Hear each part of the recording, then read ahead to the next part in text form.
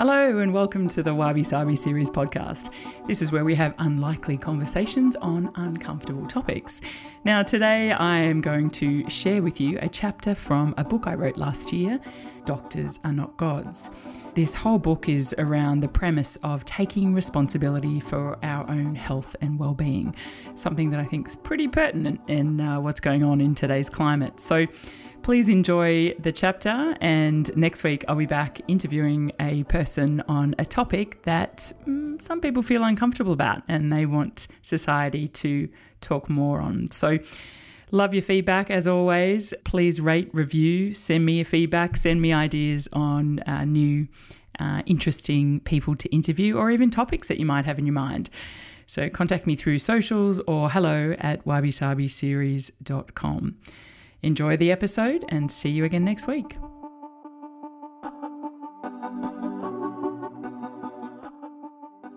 The knowledge gap. I often wonder whether it's really possible for doctors to stay across all the continual developments and changes that occur at such a rapid rate these days. I realise that many doctors have done at least 10 years of training, if not more, before they become a specialist or GP. But how do they allow time for continual learning combined with increased expectations of patient care on a daily basis? In many cases, it's nurses who are spending a lot more time with the patients and seeing symptoms in more depth. Many nurses I know are also very proactive in learning more and furthering their education around topics that interest them. It's been interesting talking to friends in the medical sector who say it's apparent daily in their jobs that there are some challenges with doctors keeping up with the latest developments. One friend gave me prime examples of patient care where they would observe a doctor telling a patient, "We've got nothing else to offer you." And yet, as he explained, in one particular case, the patient could look into immunotherapy. There are some overseas trials happening that could be very relevant, or even particular medication that would help to boost the immune system. But none of this was offered. No alternatives. His view was that they know what they want to know. Some are interested to learn more about developing techniques and expanding their knowledge. Many are not. When he quizzed the doctor on the alternative treatments, the doctor answered, "Yeah, if I had the time, I would learn more about that." My friend's view is that a lot of doctors feel what they need to know is enough, and it's only when they have a real interest in an area personally do they learn more extensively about the topic. One area in which I've experienced an obvious gap in general practitioner knowledge over the past 10 years of my own health journey is gut health. After significant reading of every gut book or article I could get my hands on these past years, I came across a podcast in March 2018 that was groundbreaking for me. American plant-based ultra-athlete Rich Roll interviewed Zach Bush, MD. The story concentrates a lot on genetically modified organisms, or GMOs, the impact of the food chain on our gut health today, and the impact glyphosate, a chemical used in Roundup as a pesticide, is having on that food chain globally. I was interested to also learn from Dr. Zach Bush that he stated doctors only do the equivalent of around 15 minutes of training on nutrition in all of their studies. I'm hopeful that modern training is changing in this regard, as the knowledge and importance of nutrition on our health and well-being is clearly documented these days. It did help me to understand why it was that I often found my knowledge of nutrition and gut health was more contemporary when I discussed it with some of my doctors in the past. Go with your gut. Now, I'm sure you've heard a little about gut health, or perhaps know about the importance of our gut health and the connection to our well-being. While the immune system lies throughout the body, 60% of the immune system volume and 80% of the heavy lifting done by the immune system is actually done in the gut lining. Even if you don't know much about gut health, you've probably tried a green smoothie or two, had a sip of kombucha, or even tried some kind of fermented food recently. All of these are great for your gut flora or gut microbiome, which is a mixture of trillions of bacteria, yeasts and viruses that exist deep inside your small and large intestine, or what we call our gut. Gut health is all about the balance of the microorganisms that live in our digestive tract. In simplistic terms, we all have millions of good and bad bacteria inside us that help break food down and digest things adequately. Sometimes our environment can impact our gut, but often it's our lifestyle choices, food, stress, medication, that can have a negative impact on this internal cocktail of goodness and cause us to be imbalanced internally. For example, I may be tracking wonderfully. I'm eating well, food is moving through me effectively, which is code for going to the bathroom properly every day. I'm feeling good, but then I get an earache that won't go away. The doctor insists the only way to kill the infection is to go on antibiotics. I take a course of pills for 5 days in a row, and yes, the infection in my ear goes away. But what also happens when I take these pills is that while they have fought off all the bad germs and killed the infection, they can't discriminate, so they kill off all the good germs in my gut as well. What I'm left with is a badly imbalanced inside, now with less ability to fight off any future bad germs or infections coming my way. There's now research that shows that antibiotics are damaging to the gut microbiota and immunity, with some cases reporting that even 6 months after antibiotic use, the gut still lacks several species of beneficial bacteria. I know myself, every time I've been on a course of antibiotics, my hair goes like straw. It's like all the goodness is stripped out of me, so I avoid them at all costs and ask my doctor if there is any alternative. Often, I have to insist to not take antibiotics. Australians have a very high usage of antibiotics per capita, and doctors here love to prescribe them. More than 26 million prescriptions for antimicrobials were issued in Australia in 2017, and a staggering 10 million Australians had at least one antibiotic. Many people still think that they are the cure to everything. A friend made me laugh when she told me, "My mum treated antibiotics like candy when we were growing up. If you had a cold, here, take an antibiotic. If you had a tummy ache, again, this will fix it." Reality is, a good bowl of my gran's old bone broth soup would have been the far better choice. But my mum didn't know any better. Antibiotics fight bacterial infections, but they don't fight viruses. So often they are used unnecessarily.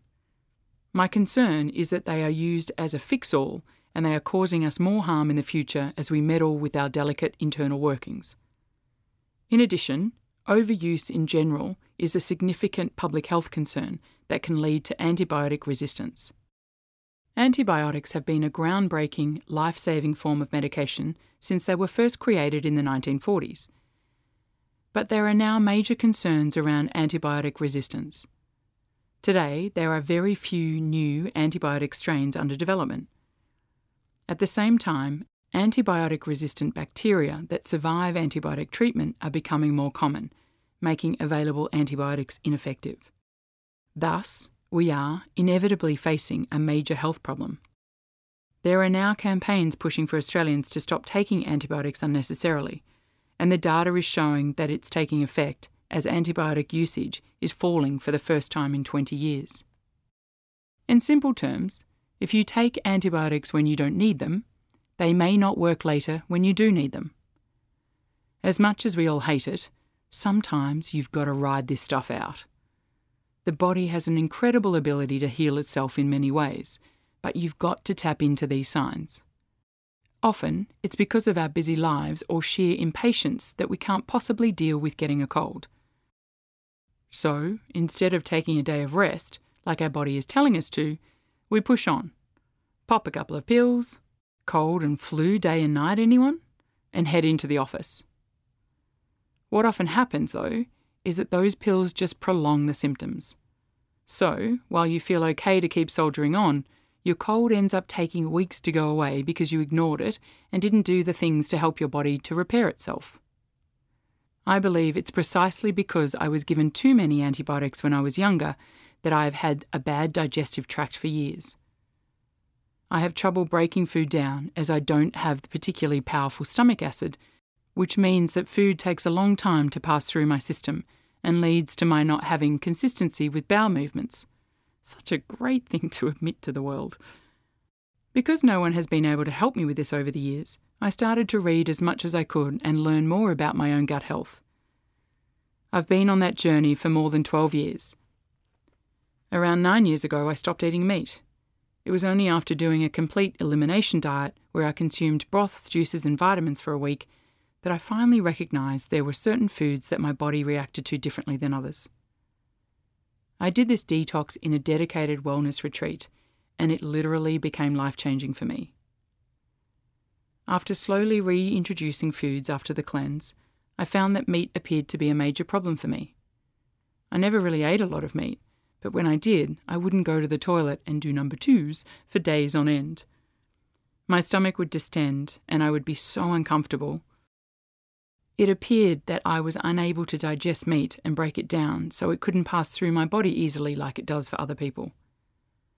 Once I stopped eating meat, my world changed. More veggies, salad and fish, and the change in my health, my skin and energy levels was immediately evident. I recently had to have a colonoscopy and gastroscopy, which requires you to go into hospital for day surgery. It's where they insert 2 micro cameras inside you. One goes down your throat and the other up your backside, so the surgeon can get a good look at your upper and lower gastrointestinal tract and see if all is well. Unfortunately, with my genetics, I'm predisposed to having cells that are naughty and mutate, so a few polyps had shown up and they wanted to remove them and check that they weren't malignant.